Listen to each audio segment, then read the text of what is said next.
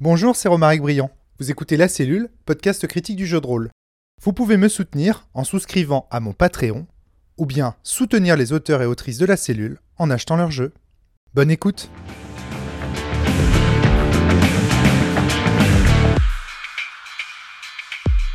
Bonjour à tous et à toutes, bienvenue sur le podcast quasi impermanent, quasi mensuel, quasi Antoine Morgan tout à l'heure, j'ai envie de dire ça va la pêche. Ça va la pêche, bonjour, bonsoir.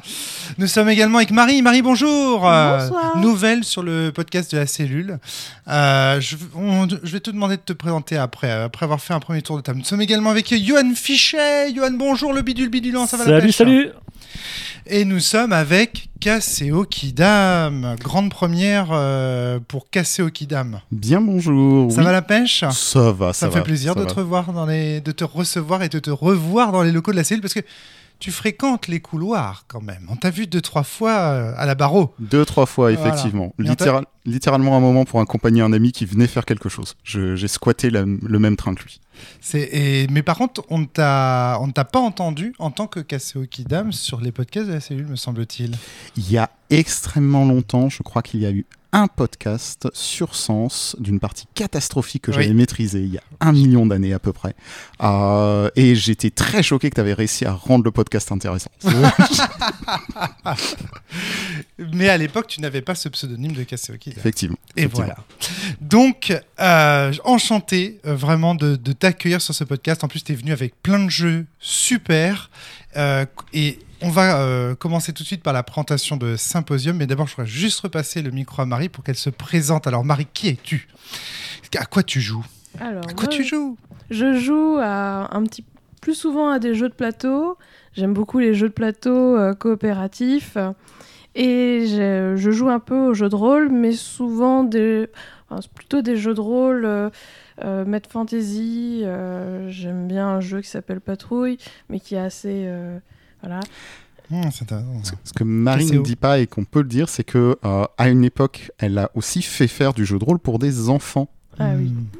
C'est vrai que j'ai un jour fait une partie de jeu de rôle pour 12 enfants de 12 à 6 ans. Ah, bravo. T'as fait de la colo ? Exactement, pendant 45 minutes. Et ils ont passé un bon moment. Cool. Eh ben, c'est formidable, ça c'est une belle expérience. C'est Natacha Forel aussi qui a une belle expérience, qui fréquente ces micros régulièrement, du jeu de rôle et du jeu de société en colo. Elle n'est pas la seule d'ailleurs. Kaseo, peut-être te représenter aussi pour les auditeurs auditrices de la cellule qui ne le connaîtraient pas, ça peut valoir le coup quand même. Ouais, alors du coup, moi rapidement, donc du coup, c'est Kaseo Kidam sur les internets. Maintenant, la prononciation est officielle. Ouais. Elle a été officialisée il y a déjà quelques mois par erreur de ma part.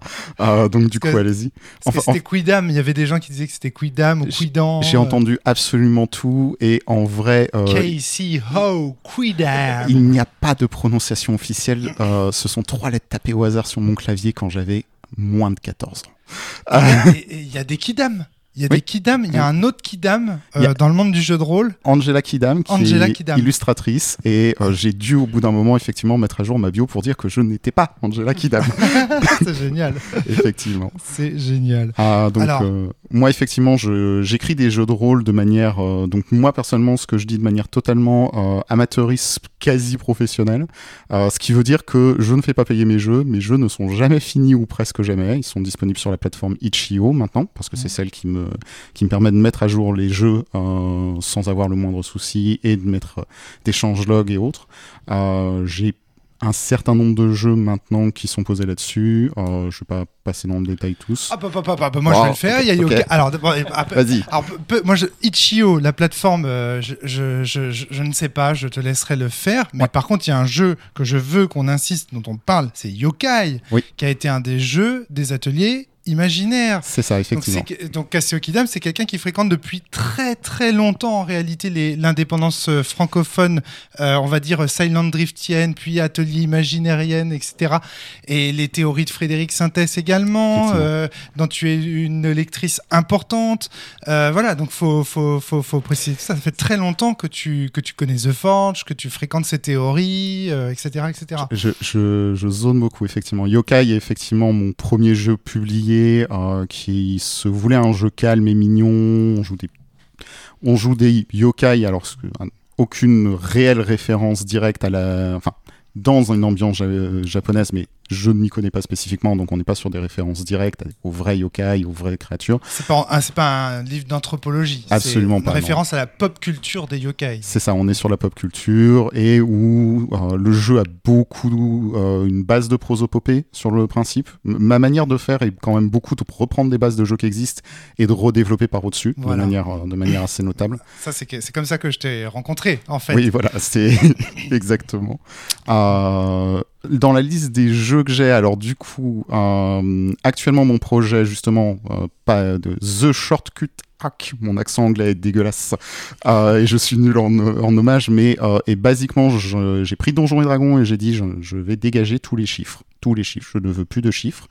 Le jeu est maintenant son propre jeu en vrai, mais il a toujours cette ambiance médiévale fantastique sans univers associé, mais avec tout un aspect très, ce que j'appelle un buffet garni, c'est-à-dire je crée mon personnage à partir de ça a l'air simple comme ça. Allez, j'ai juste à prendre un background, j'ai juste à prendre une classe, et en fait, j'ai choisi telle classe, maintenant j'ai 3 sauts de sous-choix, maintenant j'ai 4 autres sous-choix, etc. Avec par contre pas de chiffres et un focus sur l'histoire qui est racontée, donc un aspect beaucoup moins calcul mental, parce que je n'aime pas faire des maths improvisées pendant mes parties de jeu de rôle. Écoute, tu auras peut-être l'occasion de nous le présenter. Ouais. Ce que j'aime bien avec ta démarche, c'est que tu dis et tu affirmes que tes jeux ne sont jamais finis. Tu dis ils sont en bêta éternelle. C'était aussi le mot qu'on employait d'ailleurs pour Ex Nihilo. Je me retourne vers Antoine. C'est ça. Il y a une première raison, c'est que je me suis pas entouré d'une vraie équipe de relecture ou de quoi que ce soit, et j'ai pas trop envie de le faire, parce que tout ceci demande du temps et de l'énergie et du travail, et il y a des gens qui font ce travail. C'est très très bien, mais moi non. Mes capacités en orthographe sont ce qu'elles sont, et il me faudrait 4 relecteurs pour qu'ils ne fassent pas des crises cardiaques, les pauvres, pour réussir à avoir quelque chose de publiable. Donc mes jeux sont effectivement en bêta permanente, aussi parce que je suis incapable de savoir si je ne vais pas avoir un jour envie de revenir sur un de mes jeux, modifier quelque chose, mettre à jour un détail, et je suis aussi proprement incapable d'être capable de dire non, là c'est bon, c'est stable pour tel temps. C'est le gré du vent totalement. Ça, c'est intéressant quand même de te présenter sous cet aspect-là aussi. T'es une créatrice indépendante particulière de ce point de vue, tu vois. Parce que souvent à la cellule, les auteurs-autrices qui fréquentent la cellule, c'est des gens qui aiment bien les trucs un peu finis, on aime bien aller au bout justement pour avoir tout l'aspect aussi de la production, mettre les mains dans le cambouis et compagnie. Et donc c'est intéressant aussi d'avoir une autrice qui s'intéresse à ce qui se fait sur Itch.io, à cette espèce de démarche d'ashcan un peu punk, d'ashcan permanent en fait, voilà. Donc c'est intéressant, je trouve, de vous présenter tous les deux pour les auditeurs. Auditrice, je suis désolé pour Antoine Morgenthaler et Johan Fichet, mais je pense qu'ils sont plus connus en tant que piliers de comptoir. Tant de grands mots connus, je ne sais pas, mais voilà, la cellule. Non, mais à la cellule, je veux dire, à la sûr. cellule, pour les auditeurs, auditrices qui vous connaissent un petit peu mieux. Alors, aujourd'hui, dans les commentaires, si vous avez 3 fun facts sur Johan et 3 fun facts sur moi, pour prouver que vous nous connaissez, mettez-les en commentaire, comme ça on voit ensuite. Moi, je vous connais assez bien pour dire que vous perdez au jeu. Merci Flavie. Flavie, tu vas venir avec nous jouer après ou pas? Non, tu sais pas encore, t'es trop fatiguée. C'est vendredi soir, je suis crevée. Ok, d'accord. Je trouve que c'est diffusé pas un vendredi, notamment un jeudi, donc je suis désolée. Ok, non, mais d'accord, très bien. Donc, Kaseo, tu es venu avec un jeu dans ta besace. C'est un premier jeu parce que tu es venu avec plusieurs jeux. Mais alors, qu'est-ce que c'est que ça, Symposium? Alors, Symposium, du coup, ce n'est pas un jeu de ma création du tout. C'est un jeu que je reviens de mes pérégrinations dans la région lyonnaise où, avec des amis, quelqu'un nous a fait jouer à Symposium. Donc, c'est un jeu qui est un héritier rapidement de Force the Queen pour la reine, qui est connu pour être un jeu avec des questions qui sont posées et où l'histoire est créée au fur et à mesure, jusqu'à ce qu'une carte finale soit tirée qui mette fin au jeu. Là, en l'occurrence, Symposium tient plus du jeu de société que du jeu de rôle. Et le contexte de Symposium, donc, qui est qu'on va jouer, entre guillemets, dans un symposium, donc une maison à boire grecque où des philosophes venaient se réunir pour se poser des grandes questions sur la vie et l'univers. Je cite ce qui est marqué sur les cartes. Si des historiens ou historiennes sont en train de s'arracher les cheveux, ce n'est pas ma faute. Et en l'occurrence, le jeu est assez simple. Il se compose donc du coup de 8 cartes qui représentent des philosophies de l'époque. Là, ici, par exemple, on a le stoïcisme, le cynisme, une courte description de la philosophie, donc très clairement très très courte, et qui résume juste quelques grandes idées de la philosophie. D'accord, ouais. On a une carte de questions de fin qu'on va glisser dans un paquet avec plein de questions, qui sont des questions de philo assez ardues. Par exemple, celle-ci, donc à traduire en français, est-ce que le deuil est le prix de l'amour ? C'est une des questions de ce qui existe dans le jeu Symposium. Alors attends, il est qualifié comment ce jeu sur sa boîte ? Jeu de société, jeu à boire, jeu apéro C'est une très bonne question. Qu'est-ce qu'il y a écrit ? Je vais te vérifier. Competitive Storytelling Game. Ah, merci. Voilà, très bien. Voilà. Très très bien. Ouais. Competitive Storytelling Game. Voilà. Parce qu'effectivement, le jeu est américain. Je ne crois pas qu'il ait de traduction. Enfin, il n'a pas de traduction, c'est une certitude. Je ne crois pas qu'il soit actuellement publié en Europe ou autre. C'était de l'import dans le magasin dans lequel on s'est trouvé. Donc, d'accord. Et pourquoi ils avaient ça dans leur... le propriétaire la propriétaire du magasin, j'avais dû trouver ça. Alors, tu connais l'histoire de. Je connais pas l'histoire, mais j'ai peut-être une petite idée si je peux faire une petite pub du coup officielle pour le magasin Trollune à Lyon, qui en fait est un magasin de jeux de société, jeux de rôle, etc. et qui est extrêmement fourni. C'est très clairement tous les magasins que j'ai vus de France le plus fourni et le plus intéressant, et qui a dans son rayon jeu de rôle déjà plusieurs étagères, et qui a souvent de l'import en fait, souvent des indépendants. Ils ont littéralement une étagère dédiée à ce qui est français et indépendant. D'accord. Donc ça m'arrive assez souvent quand je descends à Lyon et que je vais là-bas de voir des jeux de gens que je connais qui sont en boutique. Ouais. Moi, je me suis fait engueuler par le patron de Troll une fois. Parce qu'en fait, il voulait acheter la collecte de sens et je lui dis je suis désolé, j'ai pas d'offre, je sais pas. Et il m'a engueulé, il m'a dit mais ce scandale, mais vous vous rendez compte, comment voulez-vous qu'on fasse la promotion parce qu'apparemment un des clients le lui avait demandé, tu vois.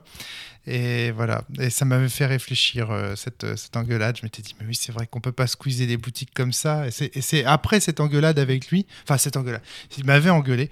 Et donc, je me suis dit, ah oui, c'est vrai que l'indépendance, c'est un angle mort un peu de l'indépendance. Le fait qu'on saute sur les boutiques, ça, pour le coup, les gens qui, comme moi, disent oui, proximité, oui, empreinte écologique, oui, tout ça, c'est un peu un angle mort, cette histoire de distribution en boutique. Mais moi, à l'époque, j'avais pas prévu mon modèle économique pour ça.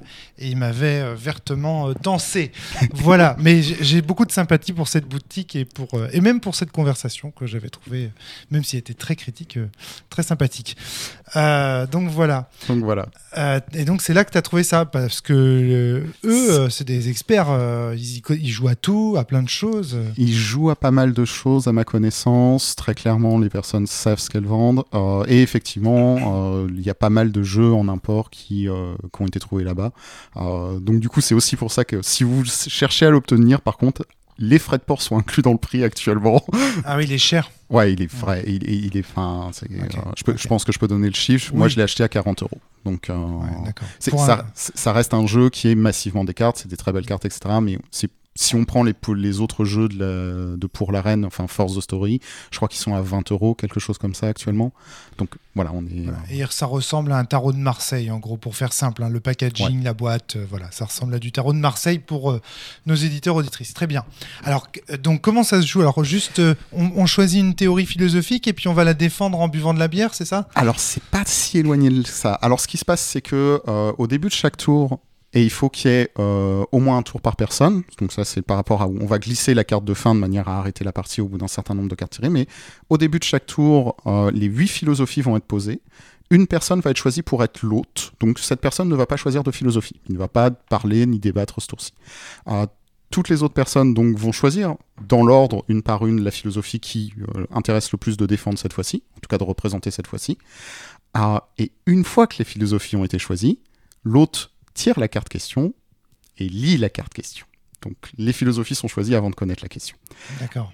Et chaque personne, donc toujours dans l'ordre, a au maximum 2 minutes pour donner une réponse à la question selon la philosophie qui est devant soi. D'accord, ok. Antoine? Est-ce qu'il y a un minimum? Est-ce que tu dis au maximum de minutes ou est-ce qu'il y a un minimum conseillé, recommandé ou... Le jeu dit très clairement qu'il n'y a pas de minimum. Donc, D'accord. Donc c'est un peu vraiment très succinct si on veut ou si on n'a pas d'idée. Ou Ça peut être très succinct. Quand j'ai joué, globalement, c'était plus autour d'une minute en moyenne. Sauf si quelqu'un avait vraiment une idée, un développement à faire. Dans ce cas-là, on était plutôt sur 2. Et j'ai déjà vu des 10 secondes. Hein. Une fois que tout le monde a répondu à la question, l'autre choisit qui a donné la meilleure réponse, et le jeu est volontairement vague sur qu'est-ce que ça signifie. Est-ce que ça signifie que la réponse était la plus construite, représentait le mieux la philosophie devant ou autre? C'est volontairement arbitraire. Et on donne la carte. Donc du coup, il y a une sorte, d'où le compétitif, parce qu'on gagne la carte, on est capable à la fin de se vanter de on m'a donné plus de cartes. J'ai mieux répondu à pas mal. Ma philosophie a gagné. Sauf que à chaque tour, on change de philosophie parce que le tour est terminé, la personne à côté devient l'autre, les philosophies sont remises au milieu, et donc du coup, tout le monde rechoisit une philosophie. On n'est pas le défenseur attitré d'une philosophie. C'est ça. C'est ça. C'est Les philosophies vont tourner. On peut sans doute, si on le veut, tourner sur les 2 mêmes philosophies, mais vu qu'on va pas être on n'est jamais toujours la première personne à choisir, les philosophies vont potentiellement partir. Il y en a 8 au total, ce sont des vraies philosophies grecques. Tu peux les citer peut-être, ouais. vas-y. Donc il y a le stoïcisme, assez connu, le cynisme, Diogène, thème, épicurisme, mon préféré. On reviendra sur toutes ces philosophies au cours du débriefing. Une que je ne connaissais pas avant d'avoir joué au jeu, qui est le fabulousness, plus connu sous le nom de l'alcibiadisme. L'alcibiadisme. Voilà. Et l'hédonisme, qui est ici, platonicisme, très grand classique, scepticisme, et le sophisme. Je suppose que c'est le sophisme, c'est sophistry. Donc je suppose que c'est sophisterie. Sophisterie. Vas-y. Comment ça dit. En lisant la carte, j'ai découvert que si c'est bien le sophisme, dans ce cas-là, le sophisme est plus complexe que ce que j'en connaissais, moi des rhétorique. Alors que là, on est sur une philosophie avec une vision... Non, mais on a une vision du sophisme des sophistes qui est en fait liée à nos études de Platon et qui est fausse. C'est-à-dire que Platon, à travers les banquets qu'il met en scène de Socrate, caricature en fait les sophistes et voilà, mais en gros on les caricature, l'homme est la mesure de toute chose, on a des phrases comme ça. Là je vois que oui, ça a l'air d'être un peu plus philosophie pré-socratique, on va dire. Ce sont clairement des résumés, le jeu dit clairement qu'il n'y a pas besoin d'être philosophe pour jouer, parce que de toute façon, clairement, connaissant quelques philosophies sans être grande spécialiste, j'ai pu voir dans des parties des gens répondre totalement à côté de la plaque par rapport à la philosophie telle que je la connais réellement, mais c'est pas grave, ça donne quand même des réponses intéressantes la plupart du temps. Ouais, là c'est intéressant. La philosophie sophiste telle qu'elle est présentée par la carte, c'est un peu le droit de se vanter en philosophie, quoi. Il y a un peu de ça. C'est un peu du ludisme, tu vois. Il y a un peu de ça. Cette carte, c'est un peu la philosophie ludiste, quoi. Le but, c'est d'avoir raison à la fin. Quand on l'a joué, très clairement, on disait qui veut être de droite ce tour-ci. Il y a un petit côté comme ça. C'est intéressant. Mais... Alors, tu disais en préparation d'émission que soit j'allais aimer, soit j'allais adorer. Écoute, pour l'instant, je pars optimiste. Après, je voulais absolument te montrer le jeu et je veux absolument voir ce qui se passe autour d'une table. Ok. Alors moi, je note quelque chose d'assez intéressant et je me permets de me faire les yeux des auditeurs. Je vois sur la carte, sur la table, une grande carte avec un X géant sur cette carte. Alors, je suis capable de dire à quoi elle sert. C'est une pub pour Elon Musk. Alors, je suis capable de dire à quoi elle sert, même si j'ai vérifié, et là, pour le coup, le jeu, dans ses règles, n'explique pas à quoi sert la carte X, mais c'est la carte X pour l'arène, qui est simplement n'importe qui peut taper sur la carte à un moment ou un autre. Dans ce cas-là, si on venait de tirer une carte, elle est immédiatement passée, on passe à la suivante. S'il y avait un tour en cours de route, on passe à autre chose.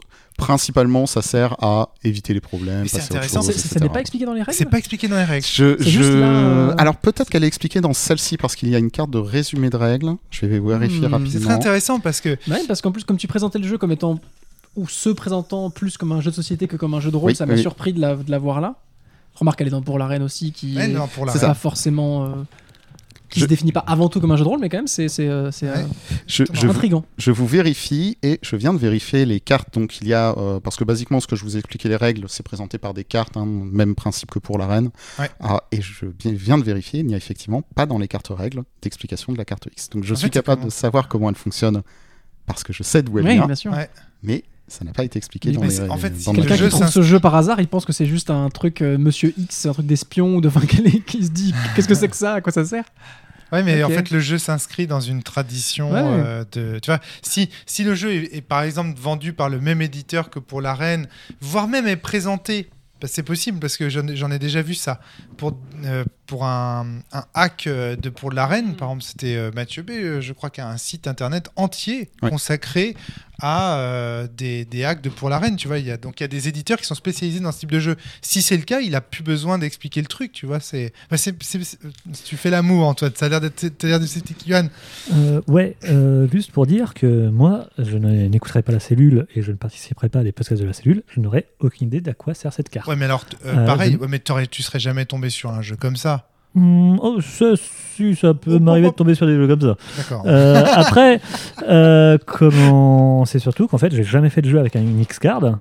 C'est la première fois que j'en vois une en vrai. Ah ouais, excellent. Okay. Donc tu connaissais la théorie, je connaissais la théorie, et puis c'est vrai que moi, j'ouvre un jeu, je vois ça, je n'ai aucune idée d'à quoi elle sert. C'est dommage. Je viens de vérifier, donc du coup, ce n'est pas le même éditeur du tout.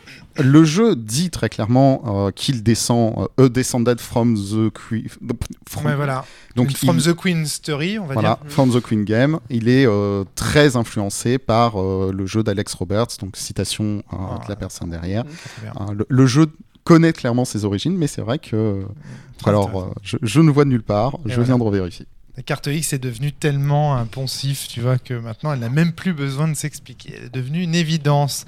On pourrait presque en parler parce que je suis une personne qui vénère les sécurités émotionnelles. Je trouve que c'est extrêmement important. Je trouve que la carte X, dans un jeu de société, pourquoi pas, dans un jeu de rôle, ce n'est pas le meilleur outil de mon point de vue en vrai.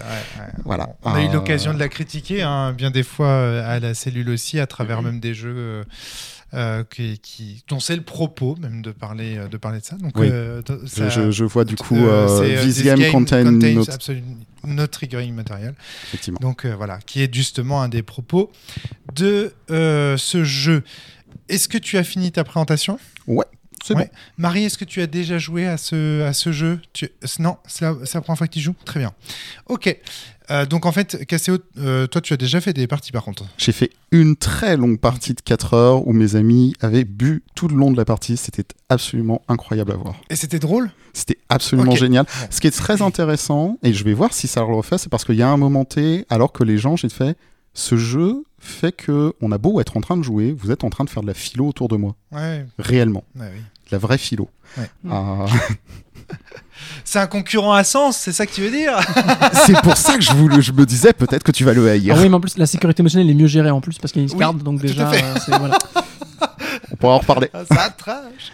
Très bien, merci. On va voir ça. Eh ben, on y va, on joue.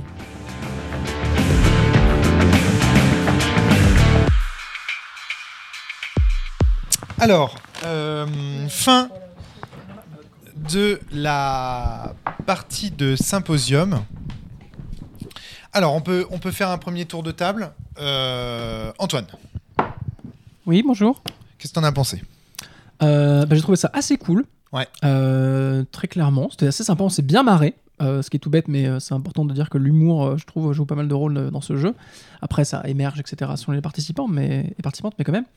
Le premier truc, si tu me prends au dépourvu, c'est que j'étais un peu méfiant parce que c'est quand même un jeu qui a vachement cette structure de ce que j'appellerais le syndrome de la page blanche, mais à l'oral. Ce côté, à toi, fais un monologue, vas-y. Ouais. Et systématiquement... Très casse-gueule, ça. Très casse-gueule. Ouais. Et dès le début du jeu, peu importe qu'on soit au début ou à la fin d'ailleurs, parce qu'avec la fatigue, on peut être en manque d'inspiration ou autre. Il y a un peu ce côté... si je manque d'inspiration, je vais être ridicule ou quoi. Pour rappel sur le système, c'est vraiment... par exemple, je prends celui que j'avais au dernier tour. J'avais pris comme philosophie, j'ai déjà oublié, l'épicurisme. Au dernier tour, j'avais ça. Et la question, c'était... qu'est-ce que ça veut dire d'être bon ? Qu'est-ce que ça veut dire ? Voilà, on est vraiment sur de la question de bac de philo, vous avez 4 heures, machin. Sauf que là, t'as 20 secondes pour faire 2 minutes. 20 secondes de réflexion pour faire 2 minutes, en gros. Donc, il y a ce côté clairement intimidant, ce qui fait qu'il y a du challenge dans ce jeu, quoi. Il y a une compatibilité, il faut vraiment se dire, ok, faut réfléchir, faut poser quelque chose, mais t'as plein d'axes pour t'en sortir. Tu peux, si t'as vraiment pas d'idée, aller sur de l'humour, un truc succinct qui dure 10 secondes, tac, faire plus une punchline, un effet d'annonce, et puis voilà, c'est rigolo. T'auras peut-être pas la carte, quoique. Donc voilà. Si t'es plus inspiré, et notamment si la question est plus cohérente avec la carte, bah, tu peux développer un peu. Avec la théorie philosophique que tu as, si la question est bien alignée, ouais, c'est ça. Il y a un peu de chance, on va dire. Donc, dans l'expérience que j'ai eue d'une seule partie, le jeu évite cet écueil par sa rapidité et ses enjeux quand même assez légers, globalement. Ce côté-là émerge pas trop, alors que moi, je suis plus sensible à ça, et même si j'essaie de me débrouiller après, vite, quand cognitivement, c'est trop lourd et que c'est pas assez fun de se lancer, bah, je peux me dire, bon, c'est bon, j'ai vu, non merci, quoi. Et là, ça va, tu vois. J'aurais pas fait 40 tours de plus, mais j'en aurais bien fait 3 ou 4. Donc voilà, bonne expérience. Intéressant, ouais. Cassio ? Moi j'ai déjà joué au jeu et du coup j'ai retrouvé effectivement ce que j'avais fait dans la dernière partie, ouais. C'est-à-dire que on en parlera sans doute, mais j'apprécie le fait que le jeu effectivement est une très bonne excuse pour faire de la philosophie ou parler de philosophie, ouais. Même de philosophie qu'on n'est pas fatalement d'accord, ou juste d'exprimer ou tenter d'exprimer des choses. J'aime bien le fait que je trouve que le jeu est sympa parce qu'il prend un peu au piège. C'est pas vraiment pris au piège parce que son esthétique ou autre, et il amène à réellement par moments développer des idées qui sont pertinentes en vrai, ou qui sont très impertinentes, mais ça reste une manière de discuter de choses en fait. Ouais, et par rapport à ça, il y a une chose qui est très, très sympa dans ce jeu. Donc Antoine, tu disais la peur de la page blanche, etc. Mais de par la thématique, ça permet en fait de s'en sortir, puisqu'on n'est pas obligé de faire 2 minutes au maximum. On peut même faire beaucoup moins, des choses très courtes. Mais il suffit de donner quelques mots, ça s'arrête pour nous le chrono. Mais les autres derrière vont rebondir. Ça, c'est une chose que tu avais vue aussi dans la première partie, où c'est les gens, une fois qu'ils ont terminé leur réponse, tac, on passe à la suivante. Un peu moins. Le jeu donne absolument pas de règles pour encadrer ça, mais c'est vrai que la première partie que j'avais fait, on était beaucoup plus sur chaque personne dit quelque chose, et on avait moins. Là, on a eu quelques interactions de vous dites ça, je rebondis sur ce que vous avez dit, ce qu'on n'avait pas eu. Je plaide coupable. C'est moi qui ai amené un peu cette dynamique dans la partie. Je pense qu'il n'y a pas à plaider coupable parce que je pense que le jeu accepte ça. En vrai. À partir du moment où tu dis c'est un jeu à boire, tu acceptes tacitement quand tu es l'auteur ou l'autrice d'un jeu que les règles vont être un peu dépassées, que ça va être un peu bousculé. On est dans un symposium, c'est comme dans une assemblée dans laquelle chacun peut s'exprimer. Pour moi, l'ambiance, en fait, la règle de vous êtes dans un symposium, ça fait que de toute façon, il y a du brouhaha, il y a des chuchotements, il y a des clameurs, il y a des esclandres, il y a des rires, il y a de l'interaction. Pour moi, c'est tacite, et dans la mesure où c'est un jeu à boire, je pense que c'est tacite. Maintenant, c'est vrai qu'on pourrait aussi choisir dans le grand silence de se passer le bâton de parole et de faire l'effort de se taire, etc. Mais je sais pas pourquoi, j'ai pas l'impression que c'est l'esprit du jeu. Je saurais dire. Les gens avec qui j'avais joué, les gens buvaient légèrement, hein, mais étaient quand même toujours très calmes, etc. Il n'y a pas eu de grandes clameurs, etc. J'ai trouvé intéressant le fait qu'on rebondisse, quand il n'y a pas de coupure de parole. Je pense que le jeu tiendrait mal si jamais on parlait pendant les tours de parole des autres. Je crois que les règles disent qu'il ne faut pas le faire, mais je les ai pas là. Je pourrais vérifier là sur les cartes, ça me semble évident. Contrairement dans un symposium, on ne joue pas réellement la politique de la cité. Mais par contre, même à l'Assemblée nationale, les gens se coupent la parole, mais les gens continuent à parler. Oui. C'est-à-dire que tu peux justement, c'est l'exercice, c'est de continuer à parler, à discourir, alors que les autres sont là en train de faire du brouhaha et du bordel. Je pense que peut-être la présence de la carte X va de toute façon aller sur le « quand je parle, laissez-moi parler ». Par contre, le fait de rebondir « vous avez dit ça, je suis pas d'accord, mais ça c'était nul ce que vous avez dit », etc. À mon avis, ça c'était assez sympathique qu'on l'a eu sur cette partie. Alors parce qu'il y a des philosophies qui sont très explicitement quand même pas mal opposées sur certaines questions. Et puis en fait, parce que dans un jeu de rôle, ce sont aussi des gestes d'approbation. Oui. Quand tu fais semblant avec ton personnage de dire « non, je suis pas du tout d'accord », indirectement, tu es en train de dire ce que tu es en train de dire, c'est très cool et ça crée du jeu. Donc voilà. Marie, t'en as pensé quoi ? C'était super drôle. Ouais. C'était très drôle et c'était vraiment simple à prendre en main et sympathique à. Il y avait vraiment. La porte ouverte à mettre des idées qui sont pas forcément celles qui sont derrière les philosophies, quelque chose de très léger. Ouais. Pardon, t'as apprécié le fait de devoir choisir les philosophies différentes, etc. Comment t'as choisi tes cartes, par exemple ? Alors, moi, j'ai choisi mes cartes. Au début, j'ai joué à la maison, dans des choses qui me semblent plus faciles, qui sont un peu plus proches de... ce que je considère en tant qu'être humain comme quelque chose qui me paraît assez juste. Et puis après, j'ai pris des philosophies qui sont pas naturelles du tout pour moi, qui me paraissent beaucoup plus éloignées pour un peu comme dans un jeu de rôle, faire un personnage qui n'est pas soi, mais pour un peu voir... essayer de se projeter de voir un peu ce que ça peut donner, d'avoir cette idée-là, cette vision cette philosophie. Ouais. Prendre un point de vue qui n'est pas forcément le tien pour voir l'effet que ça fait de défendre, de soutenir et savoir avec quels arguments. Johan, je ne t'ai pas passé la parole pour l'instant pour me dire ce que tu avais pensé du jeu. Qu'est-ce que tu en as pensé du jeu ? Eh ben, excellente surprise, vraiment. Je te sentais enthousiaste. Oui. Ouais. Après, je n'ai jamais joué à... c'est pas For the Queen, c'est... Si, c'est ça. Si, c'est For the Queen. C'est For the Queen. Je n'ai jamais joué à ce jeu, donc je ne connaissais pas trop ce genre de mécanique. Le seul jeu vraiment avec des cartes qui se rapprochent et que j'ai pu jouer, c'est Il était une fois, où très rapidement ça devient le bordel le plus complet parce que tout le monde se coupe en permanence. Là, l'écueil de la page blanche que tu évoquais, Antoine, se faire sentir très rapidement quand les joueurs n'ont plus d'idée. Là, c'est super bien cadré. Le fait d'avoir un temps pour parler, le fait que on puisse choisir une philosophie pour lesquelles, comme tu disais, Marie, à un moment donné, peut nous permettre d'être quand même plus à l'aise. Ça, c'est quand même à la très maison, agréable. Vous avez dit exactement. À chaque fois. C'est toi aussi, Casséo, qui disait je prends ça pour pouvoir me reposer un peu. J'ai pas tout à fait dit ça dans les termes là, mais ça se rapprochait. Ouais. Ça, c'est super agréable. Et vraiment... les échanges qui ont pu se créer étaient vraiment super cool. C'est le jeu, la petite surprise de tomber sur la question après avoir choisi sa philosophie, parfois te casse toute la stratégie que tu avais en mode je prends ça parce que ça je me sens bien dessus et tout, et d'un coup tu as un truc qui va complètement contraire à ta philosophie. Non, de la bonne surprise, des bons échanges, non, vraiment du très très bon ce petit jeu. Casséo, tu voulais ajouter quelque chose avant de repasser la parole à Antoine ? Non, moi je suis vraiment intéressé de voir ce que vous avez à dire parce que voilà, moi quand je me rappelle qu'il était 2h du mat et quelques, au moment où je suis tombé amoureuse du jeu, c'est vraiment le moment où quelqu'un était en train de parler et j'étais là 2h du mat en train de dire je crois que quelqu'un à ma droite est en train de me parler de la nature profonde du temps, selon une vision qui est pas totalement la sienne, mais qui défend un petit peu quand même, et que ça dit des choses là-dessus. Et je crois que c'est assez rare que ça arrive quand même comme ça, alors que globalement, effectivement, ça reste un jeu. Ça reste juste un jeu où on est en train, au début, de prétendre être philosophe, finalement. Ouais. Et en fait, prétendre être philosophe, c'est déjà être un peu philosophe.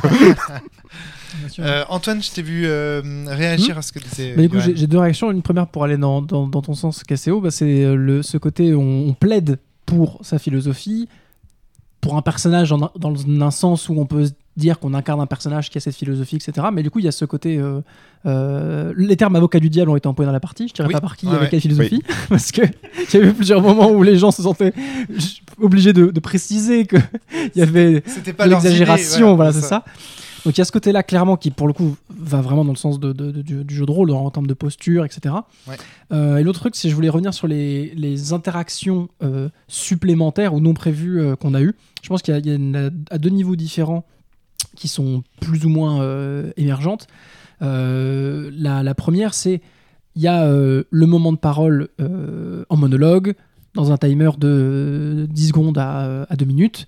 Et ensuite, le fait de reprendre des éléments des autres, c'est de l'approbation, mais c'est aussi une aide contre la page blanche. Quand quelqu'un a fait un truc avant et qu'on a soit une philosophie complètement adversaire, c'est du pain béni, on dit je ne suis pas d'accord avec ce que vous avez dit avant, mais c'est pas un dialogue, on fait référence au monologue d'avant. Et à l'inverse, quand on a, par exemple, on a le cas beaucoup de fois entre l'épicurisme, le stoïcisme et un peu je vais encore oublier le troisième, et l'hédonisme, qui sont peut-être les 3 philosophies parmi les 8 qui ont le plus de points communs. Par moment, on avait besoin de reprendre ce que les autres disaient. Oh là là là là, attention, c'est pas vrai. Hein. Non mais l'hédonisme. Ah oui, c'est pas celle-ci la 3e dont je parlais, mais. Ah d'accord, ok, pardon. En tout cas, il y en a 3 parmi les 8 qui nous demandaient souvent de distinguer un peu. Non, c'était pas cynisme, hédonisme et épicurisme. Les 3. Je pense que stoïcisme, c'est vraiment très différent. En tout cas, c'était dans la dans la réalité philosophique du truc sûrement, mais nous, dans la connaissance qu'on avait dans la partie, et par rapport aux questions qu'on avait, très souvent quand on avait une de ces 3-là, surtout épicurisme, stoïcisme, on disait « je suis d'accord, mais ». On devait reprendre ce que les autres avaient dit pour se distinguer. Parce que comme le but c'était de recevoir l'écart, de séduire l'autre, il fallait quand même pas juste copier ce qu'avait fait le voisin. Et donc, il fallait dire « bon, ma philosophie elle est globalement d'accord, mais je distingue de telle ou telle façon ». Et donc c'était une autre raison pour laquelle on reprenait ce que les autres disaient spontanément. Donc il y a plusieurs raisons à ça qui là pour le coup je pense sont vraiment prévues par le jeu. Donc en fait la seule personne qui a la page blanche c'est la première personne à parler. Totalement blanche à un tour donné, oui. Mais encore au fur et à mesure, au pire s'il y a une philosophie au début où tu comprends pas trop, quand t'as vu les autres la jouer, t'as des éléments aussi. Donc oui ça s'arrange avec le temps. Sachant que la première personne qui est amenée à parler est aussi la première personne qui est amenée à choisir sa philosophie. Oui. Donc elle a plus de choix. Oui. Donc elle est censée être à l'aise. En fait, je pense que la règle est faite pour que la personne choisisse parmi les 8 pour être vraiment à l'aise, pour prendre la parole en premier sur n'importe quel sujet. Ça aide un peu. Et du coup, le deuxième truc sur les interactions, Antoine. Qui sont plus celles dont tu parles, Romaric, quand tu disais que c'est toi qui les a amenées, c'est les interactions qui étaient plus à moitié pendant le timer, où vraiment, on va dire... soit je suis pas d'accord, soit faire des applaudissements, soit dire ouh, vendu, dégagez d'ici. En dehors de la cité. Et là, effectivement, on va beaucoup plus vers du dialogue, de jeu de rôle, de l'interaction et tout. Et ça, pareil, je suis d'accord que je pense que c'est quelque chose de pas prévu par le jeu, mais assez attendu, quoi. Ça fait partie de l'engouement qui se crée. Et tant que ça reste tant que le temps de parole est respecté et tout, c'est pas du tout un souci. Mais les deux sont pas au même niveau d'interaction, quoi, au même niveau d'intrusion, on va dire. Dans le deuxième cas, ça peut en être.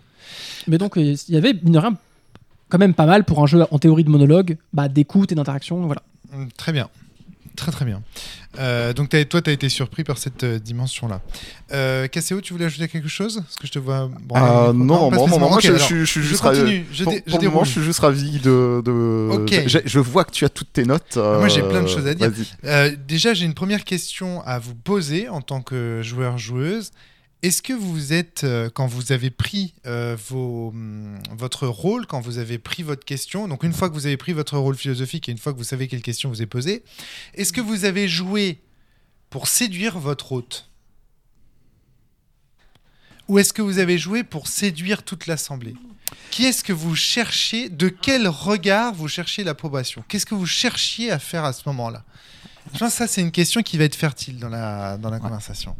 Je sais pas, parce que je dirais que chercher le regard des autres, c'est finalement une forme de faiblesse. On peut pas.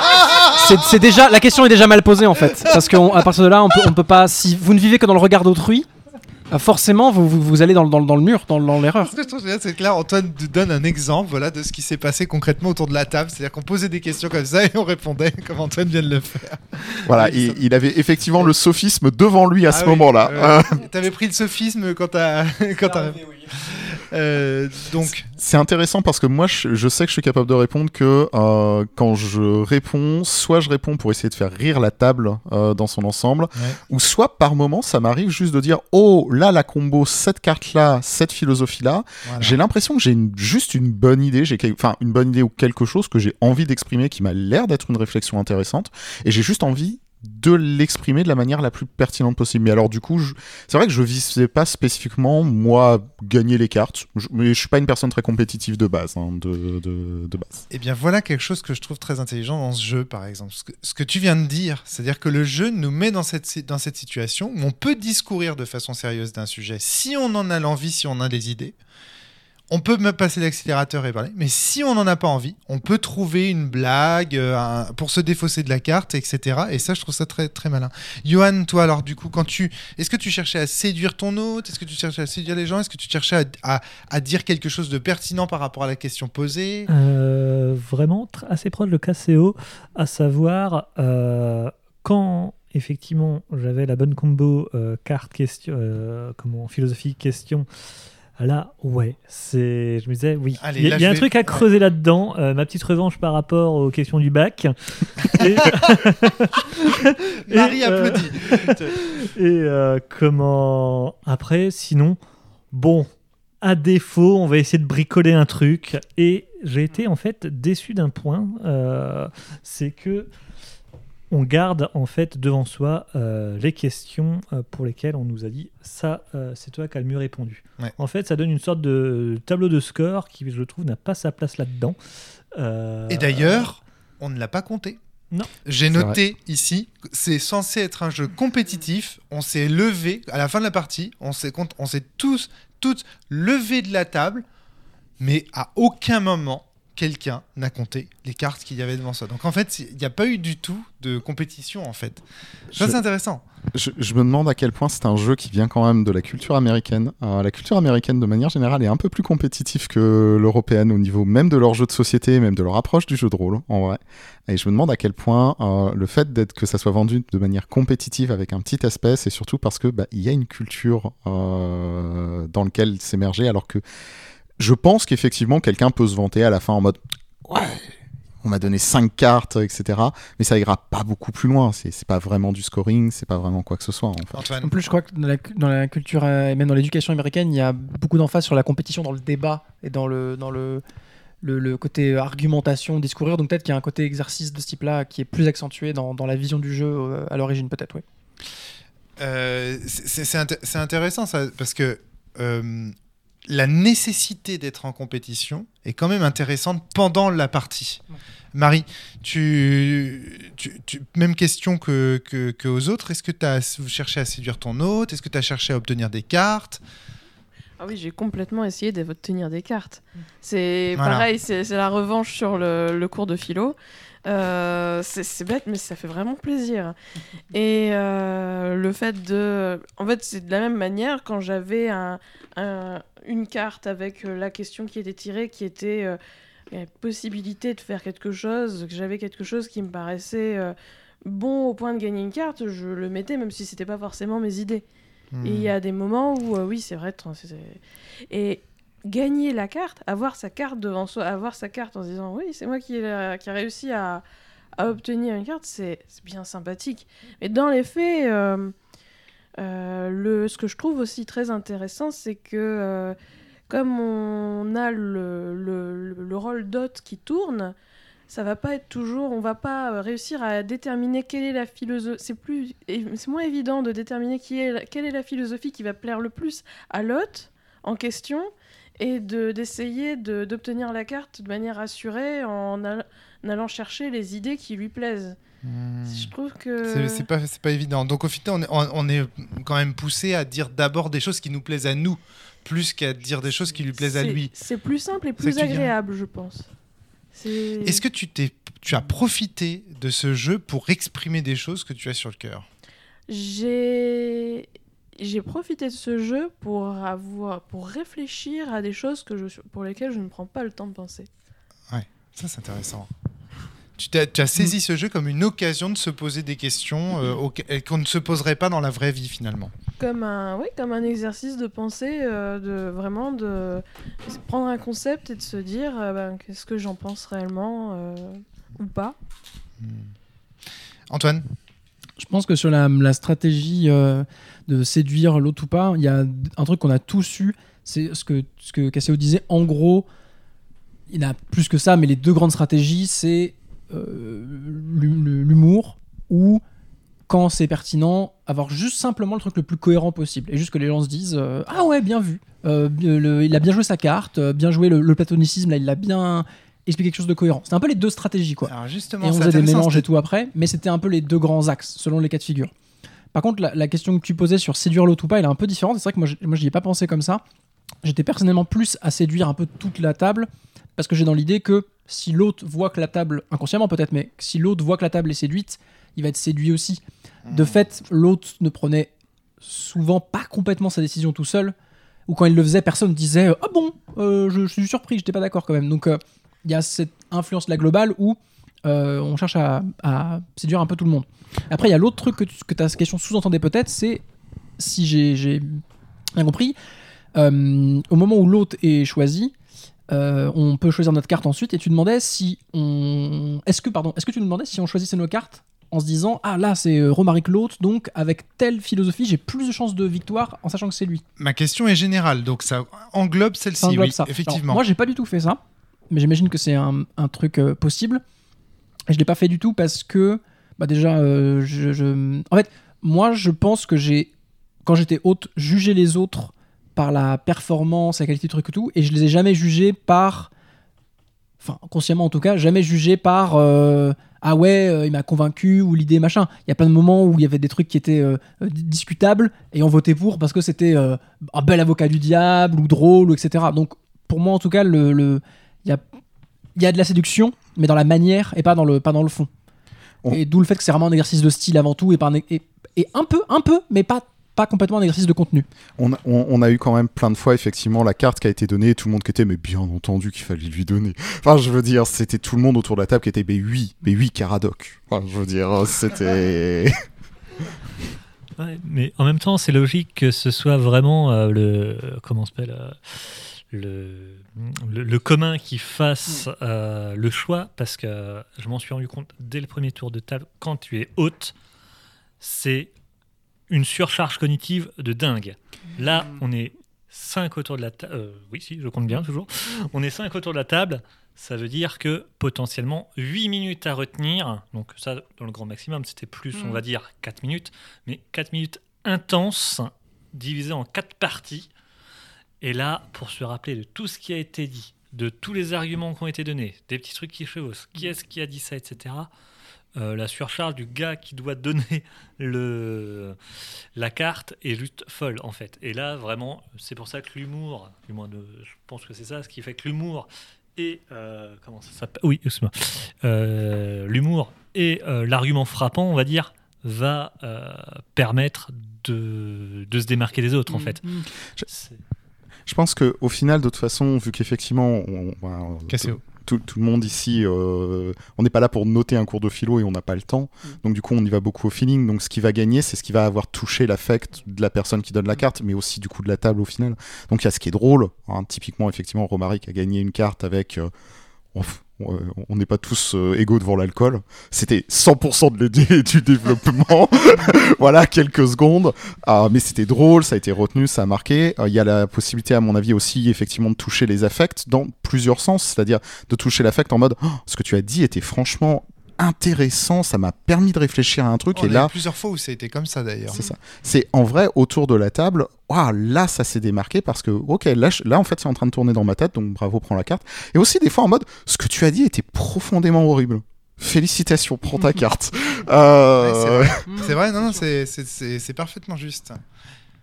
Où on reconnaissait des propos politiques qu'on peut entendre, notamment chez les macronistes. Mais voilà, non, mais c'était intéressant de se dire, tiens, ces vieilles pensées grecques, on peut aussi les réactualiser.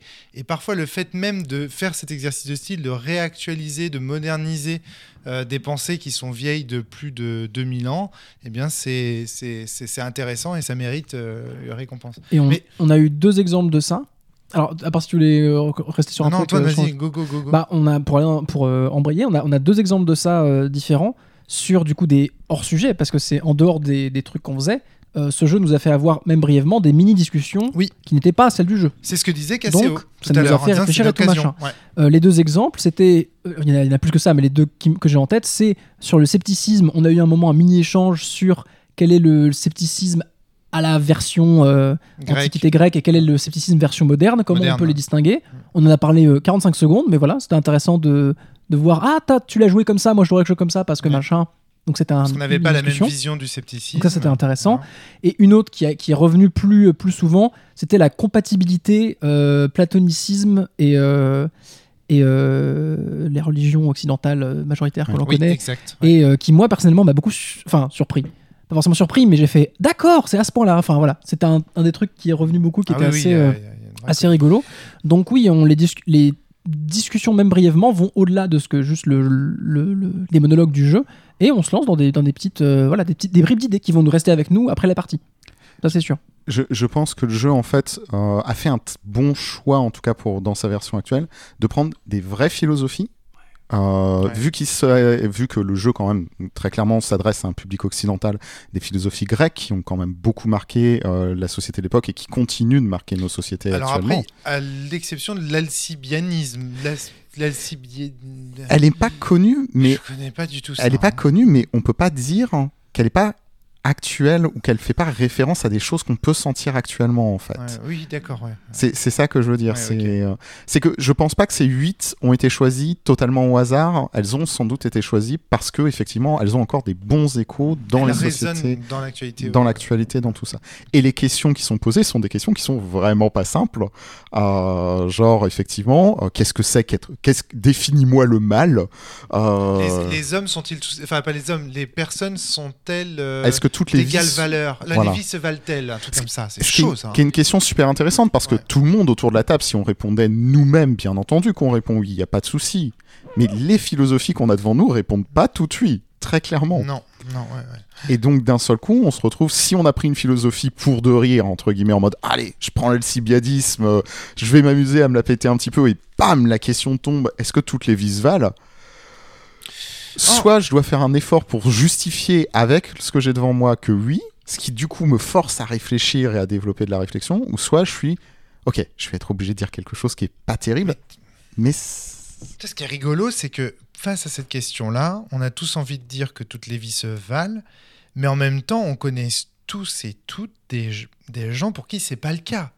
Oui. Et par exemple, je suis désolé, mais les théories libérales, par exemple, juste la théorie libérale en tant que telle, voilà, les gens qui ne sont rien, les gens qui ont réussi et compagnie, ce sont des théories qui supposent une inégalité entre les différentes personnes, à minima. Après, je ne sais pas si les libéraux diraient que toutes les vies ne se valent pas, mais en tout cas, toutes les existences ne sont pas... Donc, ce que je veux dire par là, c'est que le jeu a le mérite de poser la question sur la table et de dire ah oui, et vraiment si on est de droite toutes les vies se valent vraiment, parce que moralement là évidemment tout le monde dit que oui, mais quand on creuse un peu, quand on essaye d'aller au fond de la pensée libérale, est-ce que c'est vraiment le cas, tu vois, et de poser au moins cette question là, je trouve ça intéressant. Et je pense que c'est intéressant que ça soit des philosophies anciennes, parce que du coup on a une distance à partir de là, et c'est beaucoup plus simple de dire ah ok, cette philosophie-là, très clairement, elle va répondre non. Exactement. Alors qu'en vrai, effectivement, ce qu'on développe, on s'en rend compte pendant que c'est dit, c'est un discours qui est actuellement entendu dans les médias maintenant tout de suite. Exactement. Très intéressant. Donc il prend du recul en fait, et il ne s'inscrit pas dans l'actualité pour nous permettre d'en parler de façon décomplexée. C'est ça. C'est très intéressant ça, comme exemple. Parce qu'effectivement, je pense que si les cartes étaient des partis politiques modernes, ça serait beaucoup plus gênant. On serait beaucoup moins enclin à prendre allez, je prends ça, etc. Enfin, des gens le feraient, hein. Je pense autour de la table qu'il y a des gens qui auraient aucun souci à aller chercher autres, mais ça serait sans doute moins naturel, par contre, pour d'autres gens qui sont moins l'habitude de parler de tout ça et qui ont juste pas envie de prendre allez, je vais jouer le FN. J'ai envie de vous poser une question, ça va peut-être être une colle, hein. Mais à votre avis, dans le choix du game design du jeu, pourquoi l'auteur, l'autrice, je sais pas, d'ailleurs tu nous as pas dit, tu sais pourquoi avoir fait le choix, pendant que je te laisse chercher ça, pourquoi avoir fait le choix de choisir sa philosophie avant que la question ne soit posée? Donc du coup, l'auteur s'appelle Jason Walter. Je n'ai pas la moindre idée de son genre. Je vais supposer masculin, mais je peux me tromper. Auteur-autrice. Donc pourquoi avoir fait le choix de faire en sorte que le joueur, la joueuse choisisse sa philosophie avant de connaître la question qui va nous être posée? Je pense qu'il y a plusieurs raisons dont on a déjà parlé qui rendent ça intéressant comparé à l'alternative qui est l'hôte est choisi, la question sort et ensuite on pioche. Bah déjà en termes de charge cognitive, si tu pioches après la question, tu dois même brièvement envisager 8 réponses différentes. Donc tu regardes les trucs, tu fais oula, qu'est-ce que je prends parmi les 8 possibles, donc ça rajoute un truc à ce moment-là. Ça c'est dans le côté simplicité, mais à l'inverse dans le côté challenge, on en a parlé une fois ou deux, la surprise du allez je prends telle philosophie parce que j'imagine parce que je vais être chez moi et en fait il y a une question qui à ce moment-là est compliquée ou autre, voilà, c'est cette petite surprise de maintenant que tu as fait ton choix, défends-le malgré tout. Et donc ça crée quand même une combinaison, ça va encourager des gens à faire des combinaisons philosophie-question qu'ils n'auraient pas fait en toute connaissance de cause.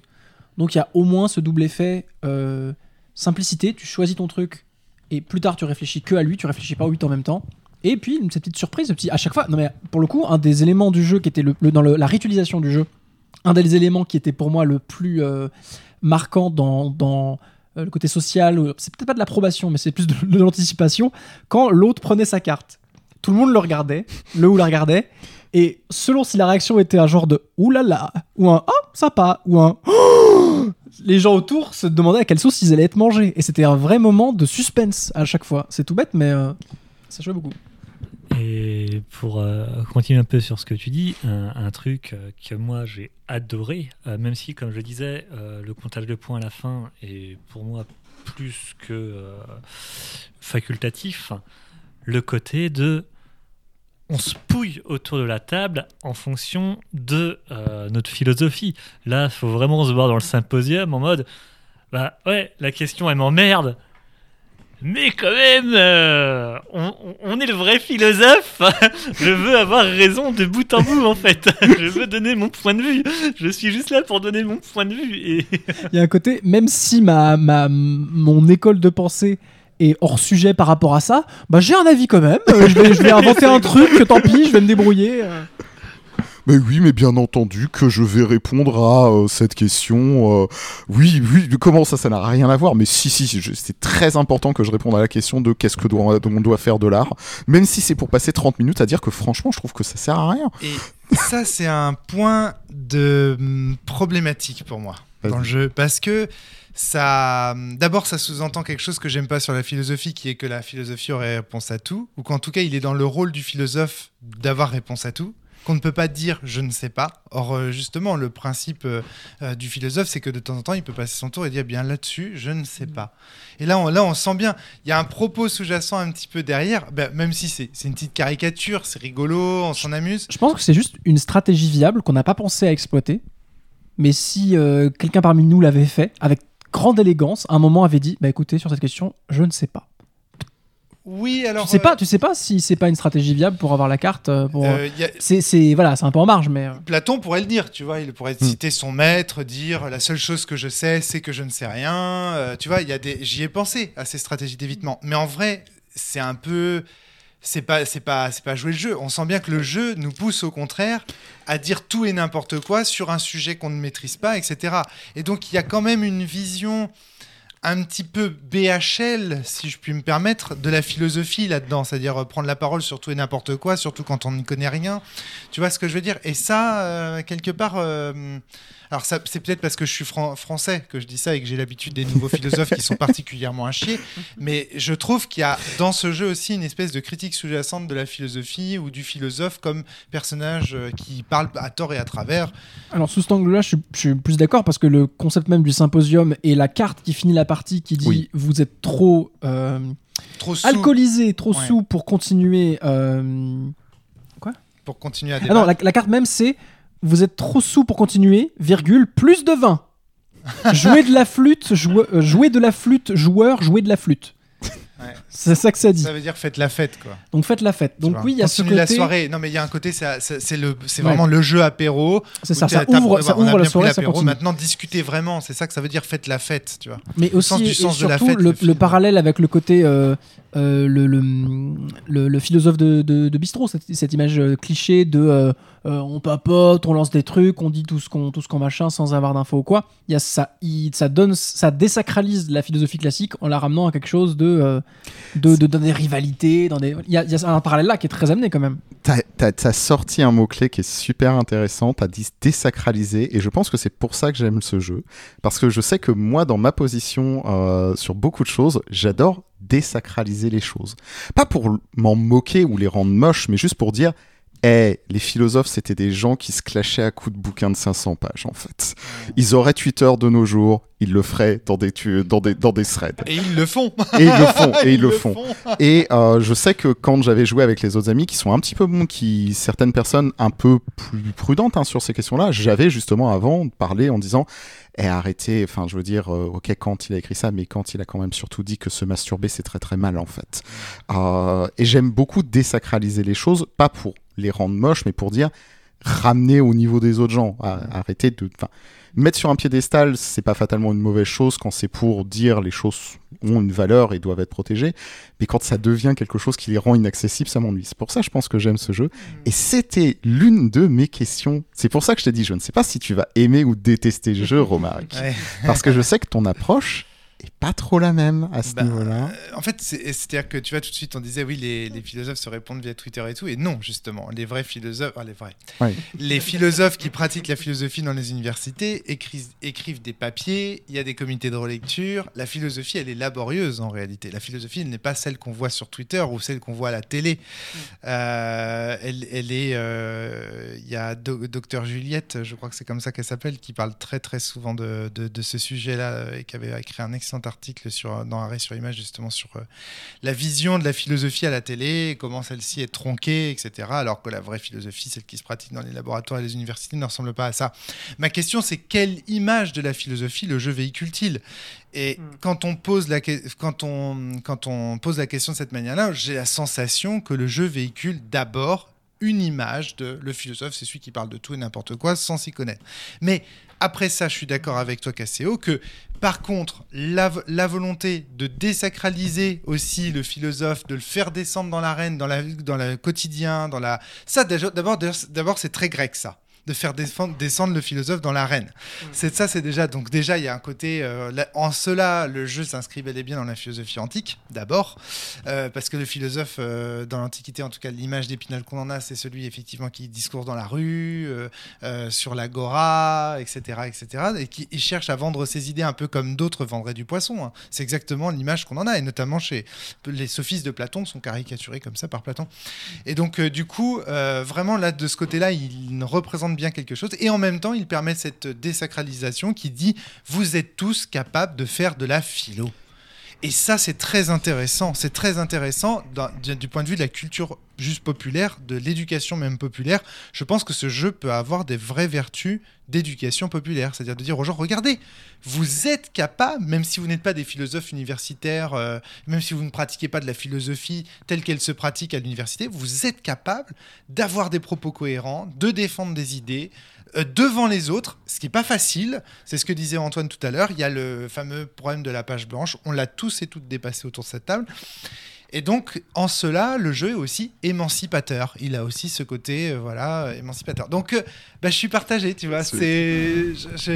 Mais alors, moi, globalement, mon avis est très positif. Je veux dire, je suis partagé, mais voilà, j'essaye d'énoncer j'essaye d'être critique parce qu'il faut l'être dans un podcast de la cellule si on veut mettre un peu de débat. Vas-y. En vrai, voilà, ce jeu, j'avoue qu'il m'a beaucoup plu. Et je l'achèterais volontiers et j'y ferais volontiers participer plein de gens. Mais je pense que ce jeu est meilleur avec des non-philosophes qu'avec des philosophes. Parce que les gens qui connaissent les théories qui sont là, et d'ailleurs c'est un petit peu mon cas, vont essayer d'être dans la performance. Ils vont être beaucoup plus dans l'idée qui aurait dit vraiment la théorie au sujet de ce sujet, au sujet de la question posée.